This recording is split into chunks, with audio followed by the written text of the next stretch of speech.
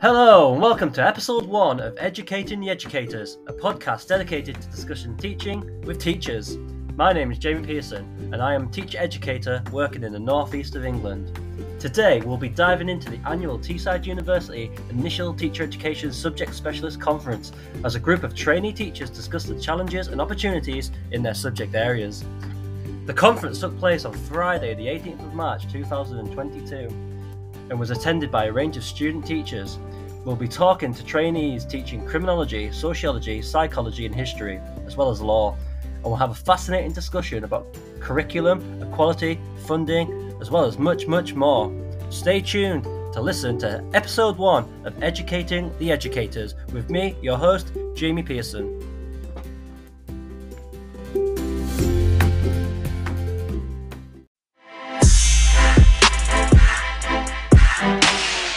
So in your challenges and opportunities, Amy, you talked about class sizes. So could you elaborate on what challenges and opportunities you face in your subject specialism for me? Yeah, so it's class sizes linked with how the subject is assessed. So criminology, there's only one level of qualification available for this sort of age group at college, which is a diploma, which is assessed similar to a BTEC. So it's a 50% sort of open book assessment where they take all the notes in, and 50% exam. But you get the same UCAS points as you would if you did a full A level. So it's quite appealing. It's good in the sense that it's easily accessible to students that might be interested in the subject but maybe don't get as high a grades in like English and maths as they would hope. But it's also accessible to students on the sort of higher performing end. So what we found is that that's led to larger class sizes because there's more of an uptake of the subject at this level, given that it's like a newer emerging science.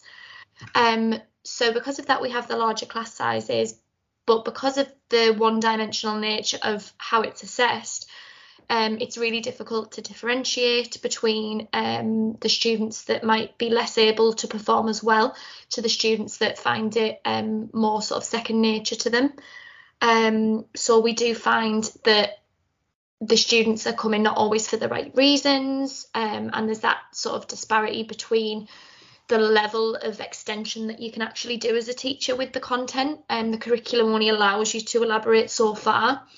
So certain extensions can be challenging for those students that need that scaffolding, whilst trying to balance ensuring that the students on the less able end are supported enough to grasp the content. So yeah, it's sort of, they're interlinked. Class sizes on a smaller scale would help, even just maybe separating things out into sets, which I know we try to move away from because it's not conducive to that peer learning, which helps to scaffold students.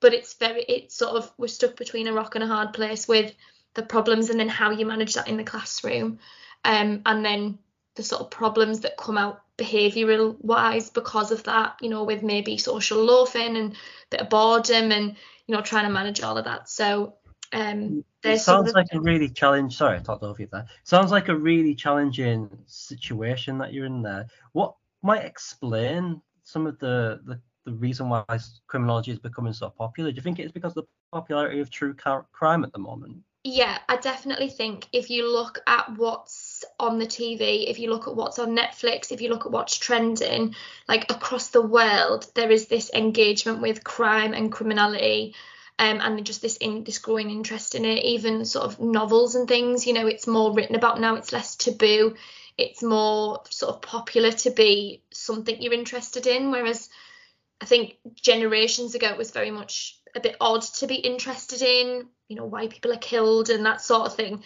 So I think there's a lot of, sociology people will probably have more of an idea about that, which I completely don't. So I'm very sort of plain in terms of my knowledge on the backup of that. But I tried to do some research as to why there's not a separate qualification as an A level, and there's just nothing out there. There's no answer as to why.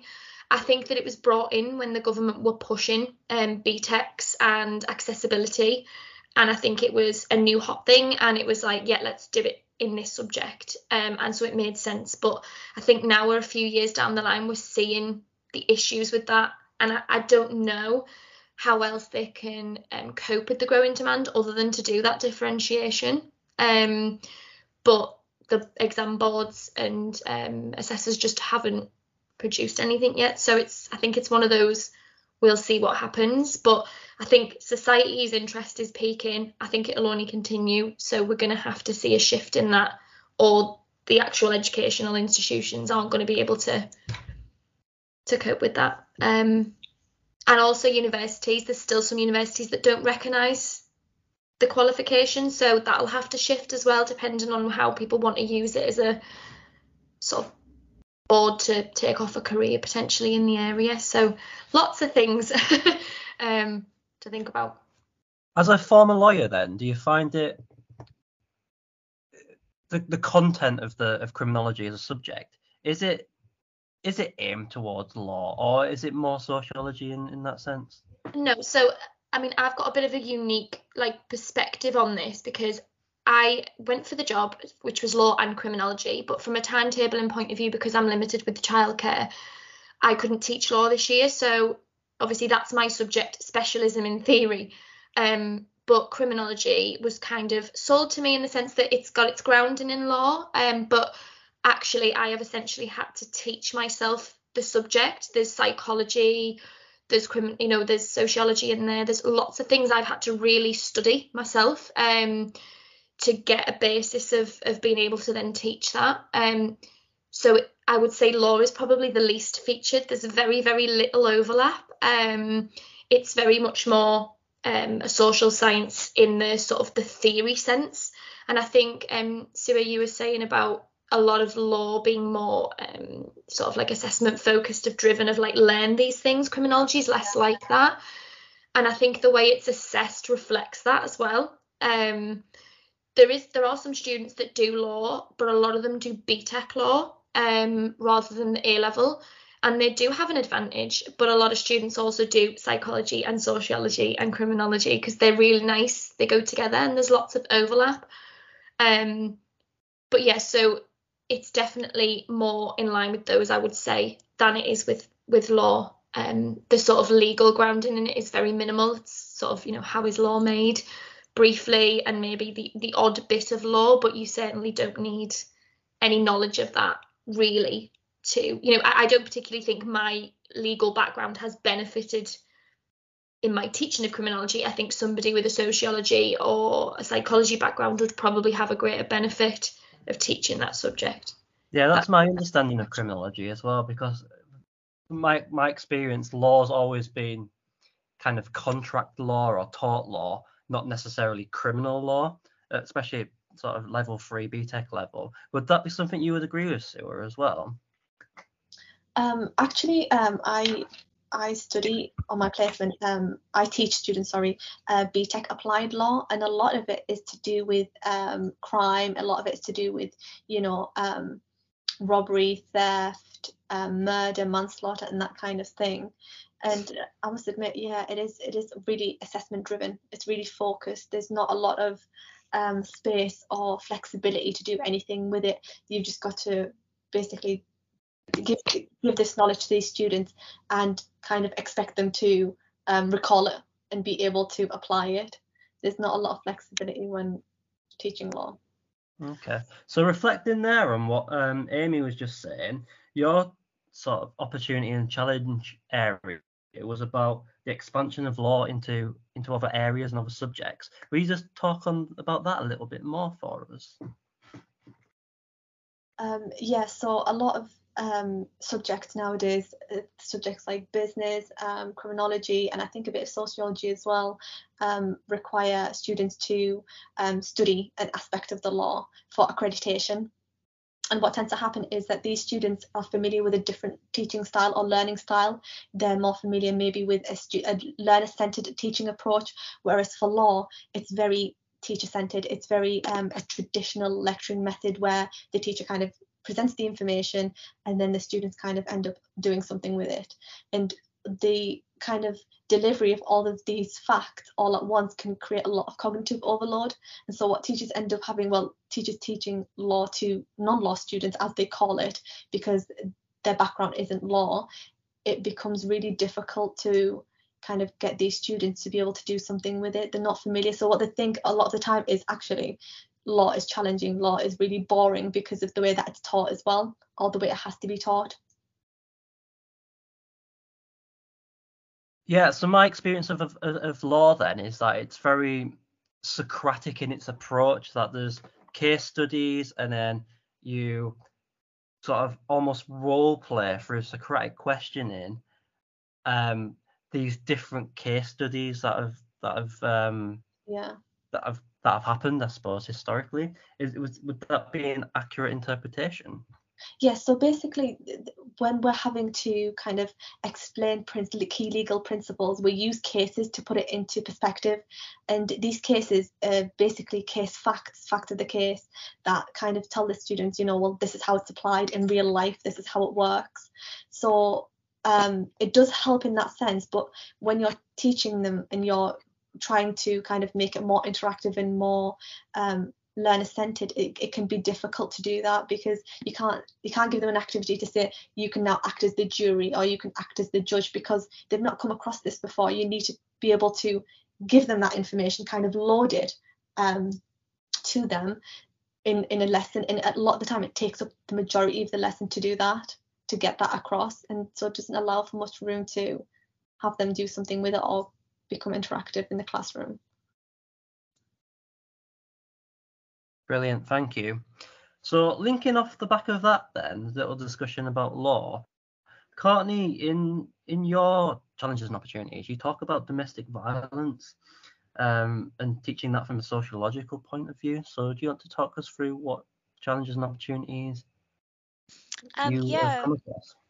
Certainly. So as the context, I teach sociology and it's part of the AQA exam board. So one of the first topics that you do, in fact, the first topic that you do is about families and households, because that seems kind of a nice jumping off point into the subject, because all students will have some experience of living in a family or some sort of household in a capacity.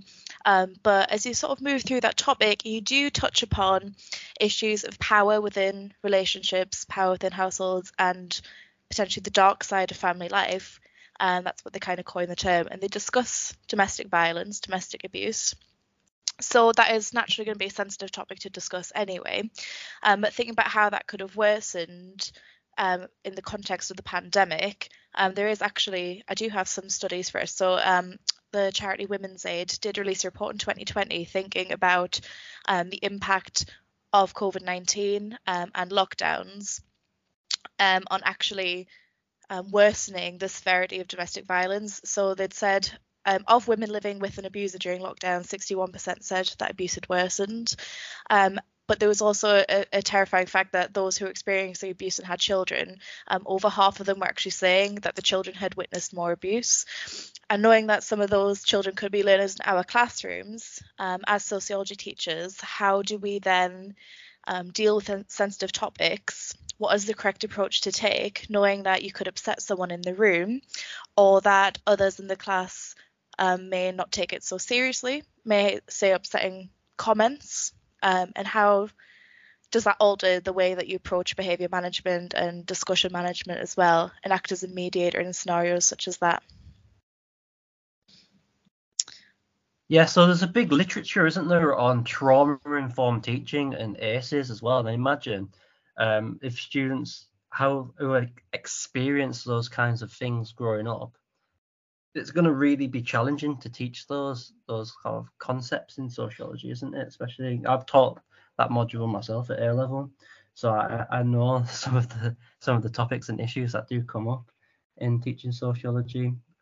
So what do you do specifically then to try to do that? What kind of strategies do you employ in the classroom? Would you say you use a trauma-informed approach? Yes, I certainly do. I think initially I wouldn't have had those sort of words for it and that explanation around it, but reading into it and reflecting on my own experience, because it was very much something that I thought, I'm going to go in, I'm just going to treat it sensitively and say and offer a trigger warning. That wasn't informed by any approach, but I have since read articles that back it up, and they say it's very much the standard practice. If there are sensitive topics being discussed, offer a trigger warning and say to students there might be some content that's upsetting, If you feel like you need to leave the room, that's absolutely fine. What I did find interesting, though, is that they pointed out that could have the disadvantage of, well, it just kind of blocks that student off from engaging with the lesson if some say they don't want to attend at all because it's going to be upsetting.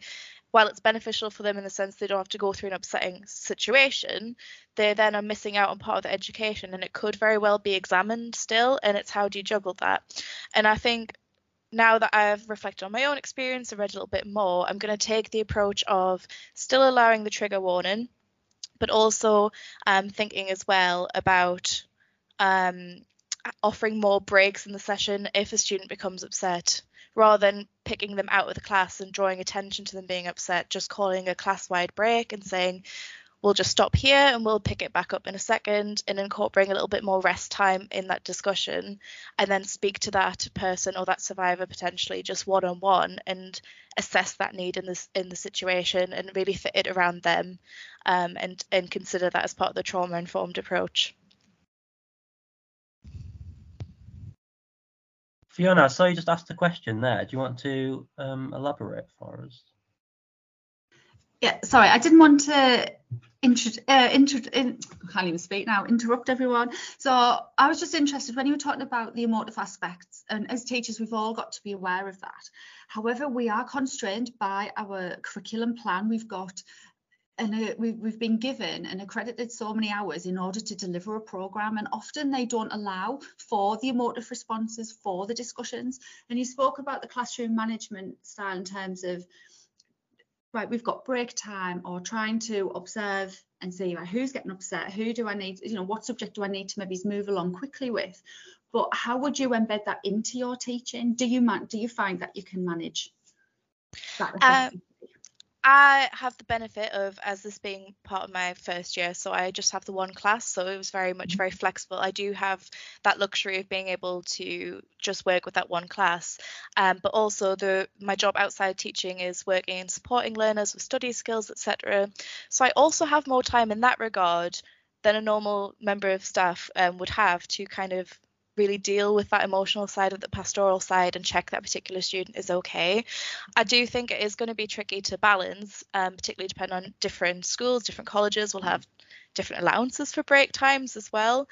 But I think if you were going in to plan the lesson, certainly include it in your lesson plan. I might go for a break here and just kind of take the topic in smaller chunks, but still try and kind of cap it and say, but we need to get through this topic, and then think about how you can kind of either move something along towards the end, or then just say, this is kind of wrapping up the topic, do a summary, and then just say, this is the time that we're spending on it and we're going to move on to something. Because I also think I wouldn't want to drag it out for anyone as well if it is, again, a sensitive topic. Yeah. You mentioned before that you offer trigger warnings and things like that. Now, I know there'd be a lot of critics that would say that was teachers being woke and things like that. I just what they would also say though is if students do decide that they don't want to take part in that session, are they not missing out on learning, and how do you address that as a teacher? Yeah, so that was one of the key concerns that they've sort of spoken about. Are they just removing themselves from the situation? What do you do? And that's why I think I think it's fine to say, this is a warning about what the topic's going to discuss, and then give potentially, even on Teams, because we've got communication platforms as well, have that forewarning. Students can come to you if they think they're going to be upset about it, but devote the lesson time and say, if possible, can you still attend? And we'll go through the content, and if it's upsetting, give them a break by all means, but still try and encourage them to build that resilience and sort of come back into the room, and keep moving forward with it, so that they're not missing out on that part of the curriculum. Because, as I say, it could be assessed, and for all it'll be an upsetting topic for them, they shouldn't have to miss out on explanations or ways to think about it. And potentially it could, I've not looked into it, it could have the potential of being useful for them to kind of understand one side of it, or one aspect of it, sociologically speaking anyway. Potentially you could link that into a sort of ongoing healing process if other members of staff are aware as well. I'd be very interested to see if taking this sort of approach would be beneficial in kind of keeping the student there and kind of building that resilience up, even though you should still always allow it them the space to breathe if they are getting upset by something. Brilliant, thank you. Kaylee, do you have a question there? Yeah, it's just for Courtney. Hi. Just with that, I just wanted to know how, a lot of the time with anyone who has gone through trauma or who has suffered things like that, and they do want to choose to go into learning subjects like that, they usually generally have an idea of what topics are going to be coming up. But sometimes, obviously, they're already raised in like your student profiles before. So a lot of the time you would already know. Would you then maybe chat to them before you told them that subject was coming up, or would you think that maybe just letting them get on with it is better rather than kind of having that one-on-one with them before it happens? I think in an ideal scenario, I would like to speak to the student one-on-one, because everyone's experience is going to be different, and if there are potentially multiple students in that room, they might have had very different experiences and might handle it and respond to it differently.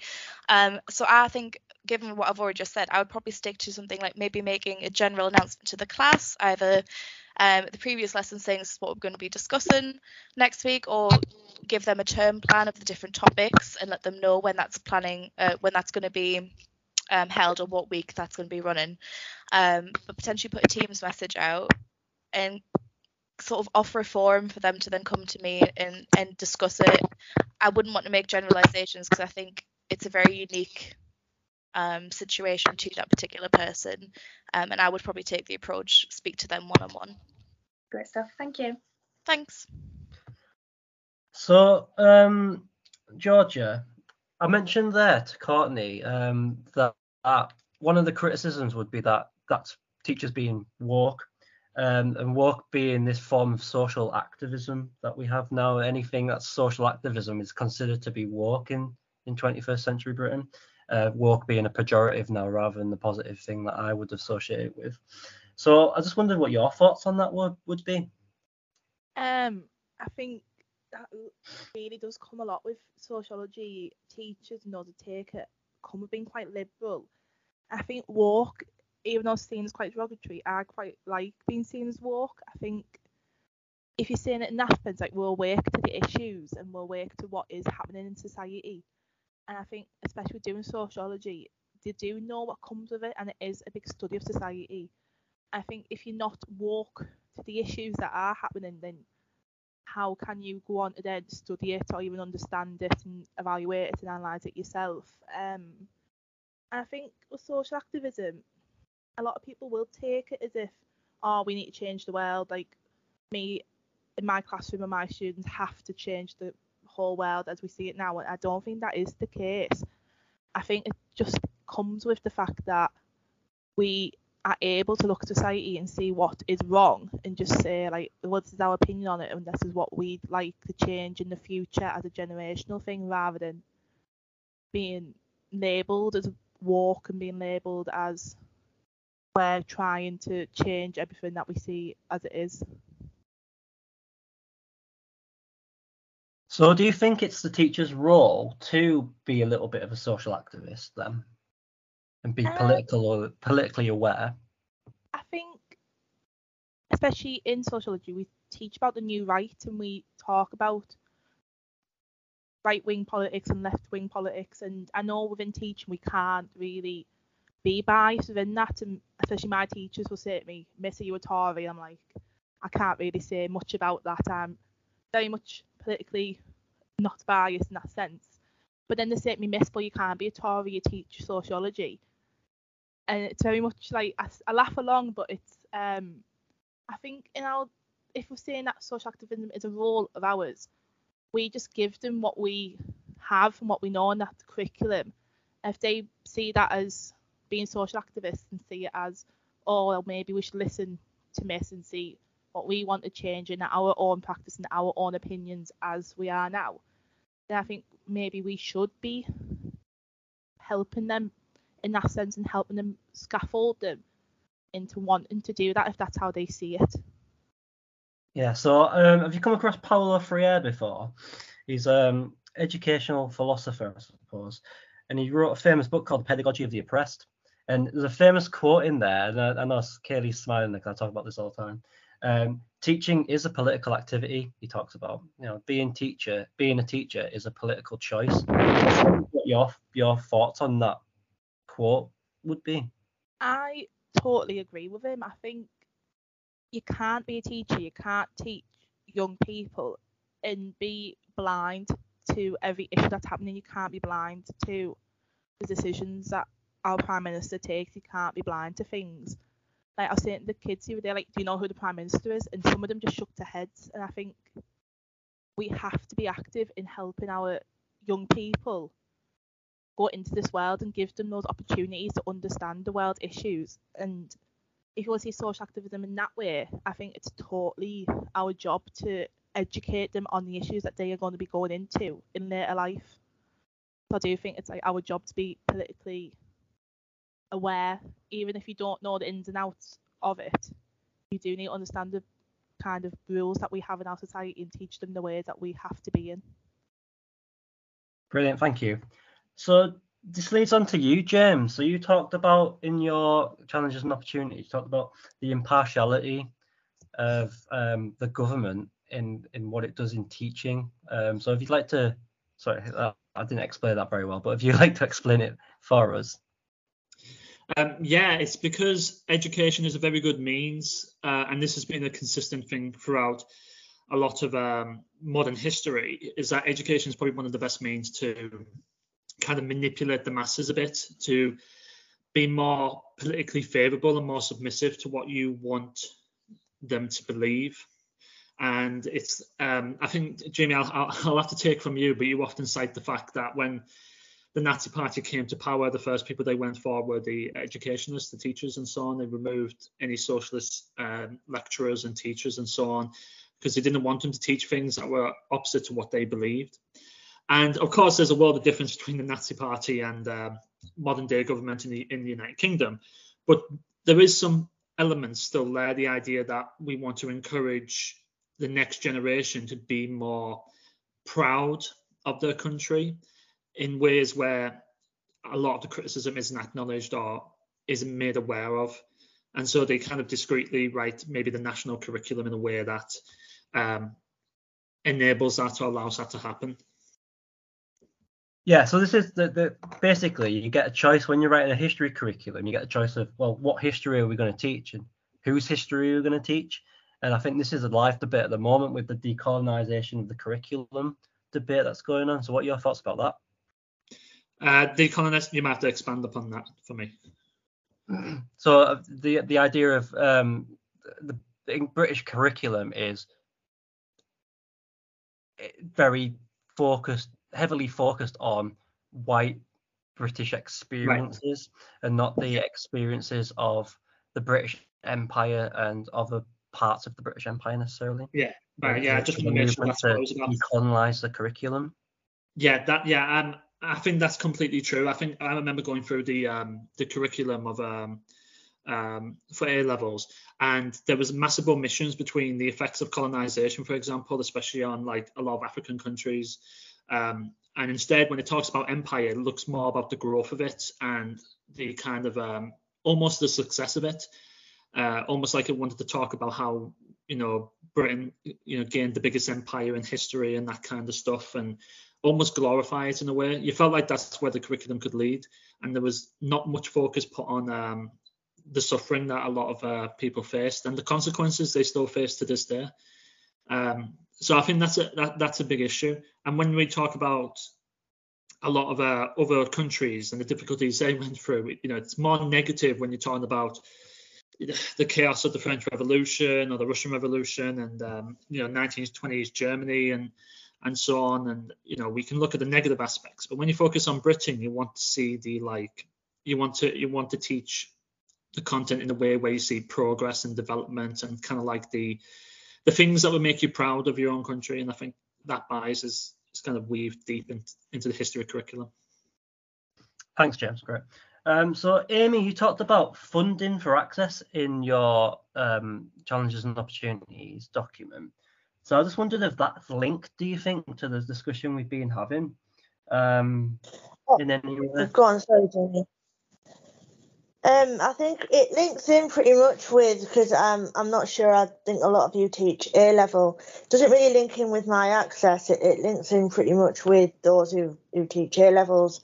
So the funding, obviously, Amy mentioned about maths and English grades not being, if students don't have the desired grades that they wanted. I think it's a case of, the quality, like the subjects that we teach. Again, it could be. Oh, I'm lost myself. Where am I? Well, my experience is that. Sorry, go on. No, go on, Jamie. I've just lost my train of thought. With access has always been this thing that came around in the 1960s. It's always been this second opportunity for people that didn't necessarily do so well in school the first time round or in college the first time round.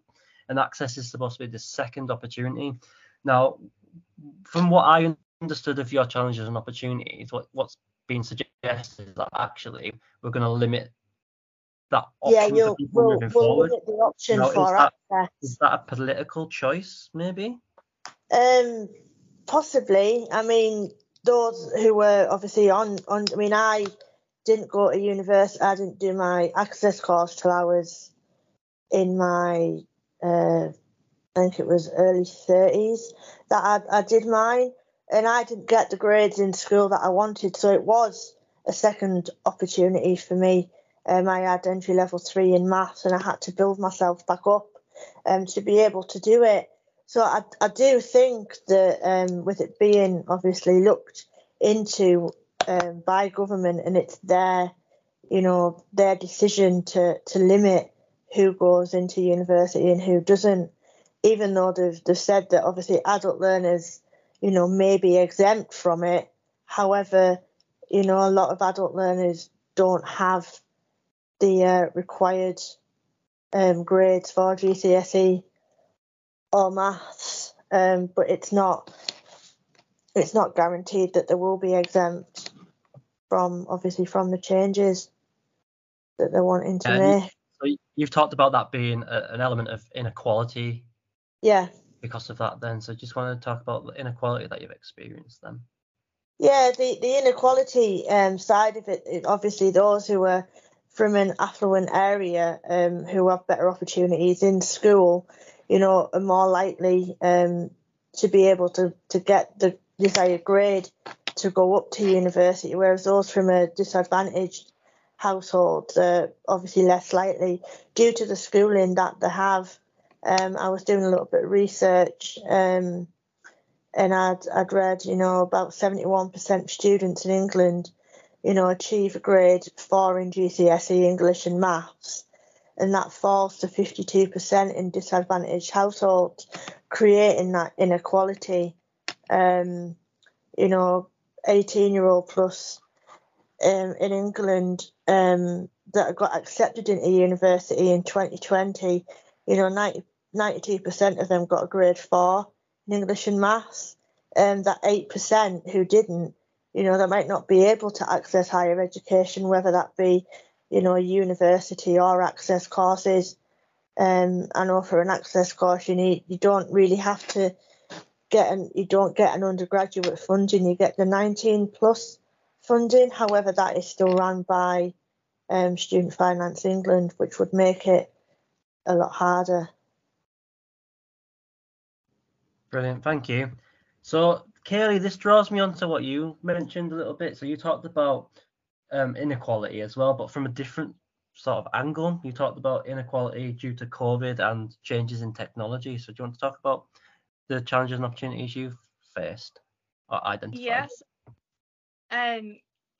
It's not necessarily what I've seen in my teaching, because obviously I've not taught through COVID, but I was in education through COVID, and I did see the inequalities for education through technology, with it being remote learning so fast that, at university, people are away from home. They don't have the access to the things that they would normally have. There's no library access, so limit them to what they could do due to, through online learning, accessing any of the resources that were provided. And I think that comes a lot down to obviously people when they go to uni, they know that they've got the access to the library and it's 24 hours and you can go as and when you feel like it, or as and when you need. When you're at home, needing a physical laptop or PC is an expense that you might not need. And due to COVID, I've seen people really struggle. They didn't have the technology, they didn't have the means to be able to even go and get some, because their families don't have that money either to be able to help provide for them in an instant like that. They couldn't get home, they literally couldn't do anything. They were completely stuck in that way. And when it came to handing in their work, they just weren't able to do it. And it was a massive inequality, especially when you've got other people who probably would have been able to help out but couldn't because of COVID. And then I've also seen the positive sides of it as well, though, like where some people who weren't as active in lectures and seminars were even more active online and able to join in and found they had a new confidence. And obviously COVID was awful, and I think that there's lots of positives and negatives to how technology has promoted and worked in lots of different ways. But I think it also put a lot of pressure on teachers as well, in that they needed to be able to have all that prepared, ready to upload and ready to teach online, even if they didn't know if anyone was coming or not. Yeah, and there's been a lot of criticism of, because of COVID and because of this moving online, is that the new normal now? Is that what teaching is going to be moving forward and moving into the future? And if it is, are we aware of the issues that could bring up? Because what we've seen is COVID made a lot of money for tech giants like Microsoft and Google, and these companies that are sort of moving their way into education. And is this the privatization of education by stealth to some extent? What are your thoughts? Yeah, I think that without having the value of face-to-face teaching, you don't have the full benefit of learning. And I think that people are losing how valuable it is to have face-to-face teaching. I do think that online learning works in a lot of ways, but I do think there needs to be more options for it rather than it being mandatory. And I think that it's a case of having to keep tabs on people who need to be online isn't as easy as what people might think. But then I also think that there's the opportunity to go to universities and colleges that you might not have before. Yeah, I suppose Open University have been doing this for a long time, and you could argue that it's becoming more inclusive. Higher education is becoming more inclusive because people can now attend higher education in ways that they weren't previously able to do unless they went to something like Open University. So would you say that the education system is more inclusive now because of technology changes and because of the impact of COVID? It's inclusive if you think about it being an option and not mandatory. If it's optional and you have the technology and the funding and the time to be able to do it that way, then obviously making that decision for yourself is the right one. But I think that with COVID forcing it, a lot of people didn't have that option and they didn't have that choice, and it really knocked a lot of people's mental health when it comes to learning. And how would you address that? How would you deal with that as a teacher in the classroom? I think it's something you have to have a discussion about with your students. I think personally, on a personal level, when you get to know your students and you're building that rapport, you know who can and can't work well on or offline. And I think that would be something that you'd be able to work with regarding whether they were poorly or off or needed to catch up. And I think that's another thing that did get brought up, was about classes and lectures being recorded all the time, regardless. And while I see that as a good thing, that's not really helping anyone when it comes to retrieval practice and recalling things, because they've just got it in front of them, not actually learning. It is just regurgitation. So I suppose there's lots of limitations when it comes to actually learning online. Yeah, I think that's one of the big issues with technology, isn't it? Because information is so readily available now that there's no need to learn anything anymore, because it doesn't matter if you don't know it, you can find it out in seconds. Yeah. But yeah, really interesting. Thank you. So Ethan, this leads on to what you talked about in your challenges and opportunities and elements of inclusive practice. So you want to talk us through what you've put in your document? So the main issue addressed in my document was how there seems to be this societal concept that biology or psychology teachers are more knowledgeable about things like personal issues. And obviously there are always people at whatever your placement is that are going to be more suited to dealing with these kinds of things, safeguarding professionals. There's usually counselors, things like that. But a lot of the time people do get it in their heads that, oh, these are biologists, these are psychologists, they are the ones that are probably better accustomed to dealing with concepts like, I'm having learners having issues with things like gender, sexuality, these kinds of issues. It can be directed to the right people, but it can turn out that people such as myself, biology teachers or psychology teachers, will usually be the first ones approached. And I definitely think COVID went a long way in exacerbating that situation, because it led to a long time of people just indoors. A lot of people got very self-reflective, and for instance, the LGBTQ plus community massively increased in size as people came to these realizations about themselves because they had time to realize these things. Yeah, I think there's been a huge increase in mental health and wellness due to the pandemic as well, isn't there?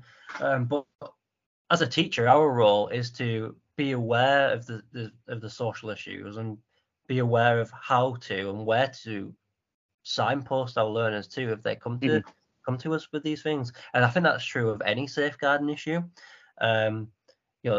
Teachers are often the first people that students will come to talk about an issue, because you're the person that they see daily. You're the person that they've built a rapport with, a relationship with, and that they trust you. Now, there's professional ways of managing that, and that is to signpost them immediately to the correct place. That's not kicking the can down the road. That's doing the right thing. That's following the legislation. It also helps if you have already established within your classroom that it is a very supportive environment and it is very accepting of whatever identity people may wish to go by. Obviously, this does raise certain conflicts among certain people who have certain views on the subject, but those are also things that have to be addressed through things like safeguarding or prevent. Do you believe that this should be embedded more within the teacher training courses? Absolutely, yes. Yeah, because it's not covered as much as it when we talk about inclusive practice and even teaching children and people with additional needs. It's a very small sample within a module, isn't it? Whereas really, because of the mental health issues, because of how things are moving on, should that not be a bigger part within the teacher training programs and should be embedded a little bit more? Personally, I think yes. I will admit to being biased on that one. But it's definitely an issue because, well, obviously in college placement specifically, where I'm placed, these are people who are they're going through the end of puberty, they're figuring things out about themselves. It can be the most complicated point in their life for them, and having a figure person there to maybe relate to them or show them this kind of support is so fundamentally important. Yeah, but again, as teachers, I know we're trying to say we need to be aware of the pastoral role, but we still have those, I keep talking about those time constraints as well, don't we? In terms of still having to, we're there to deliver a subject. And I suppose it's that conflict, isn't it, between that humanistic side and then still trying to make sure we are following our curriculum plan, making sure that we are following the structures of the lesson and making sure that we're embedding that learning. And it's that conflict all of the time that can occur. That's hard to deal with as a teacher. I definitely see your point. However, there's usually a very, very simple solution in that it's you only need to do the very, very small things to make sure that your learners understand that your classroom is a safe space for them, regardless of who they choose to identify as.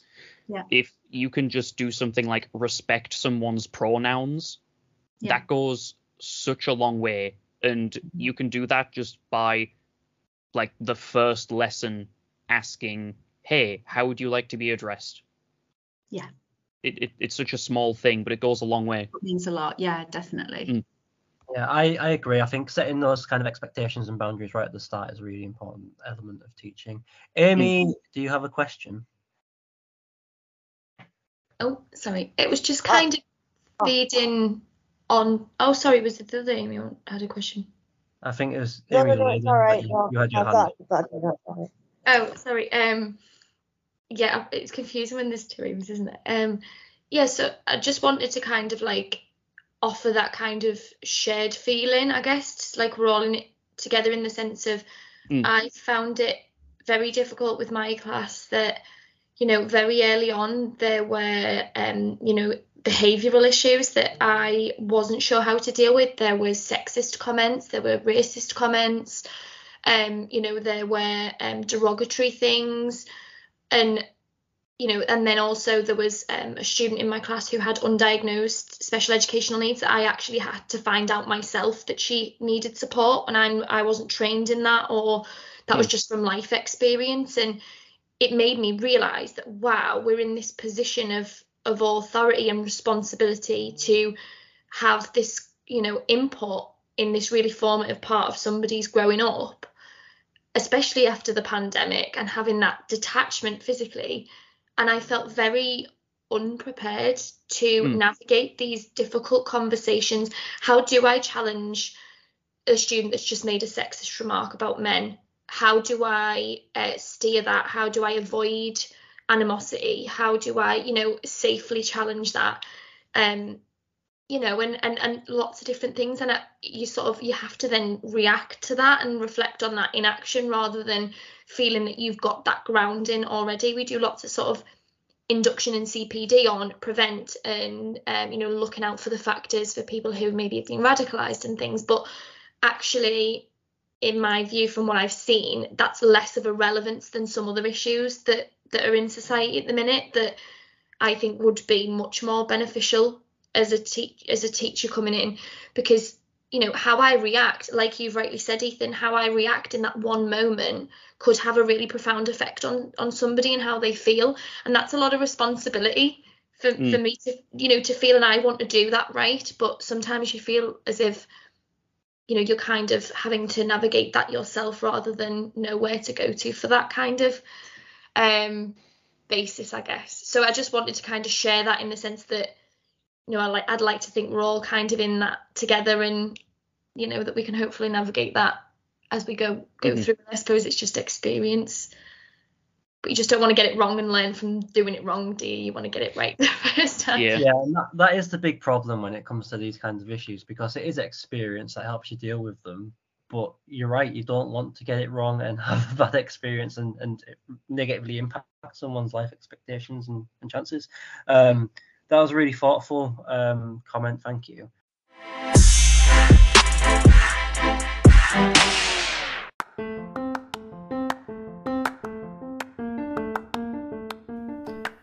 Wow, what an amazing group of young new educators. I'm sure you'll all agree that they'll all go on to be amazing teachers in the future. I just want to say a big thank you for all their contributions today, and a big thank you for everyone listening. Hopefully, we'll be back soon to talk more about the importance of professionalism, critical thinking and resilience for the 21st century educator. But for now, this has been episode 1 of Educating the Educators. Speak soon.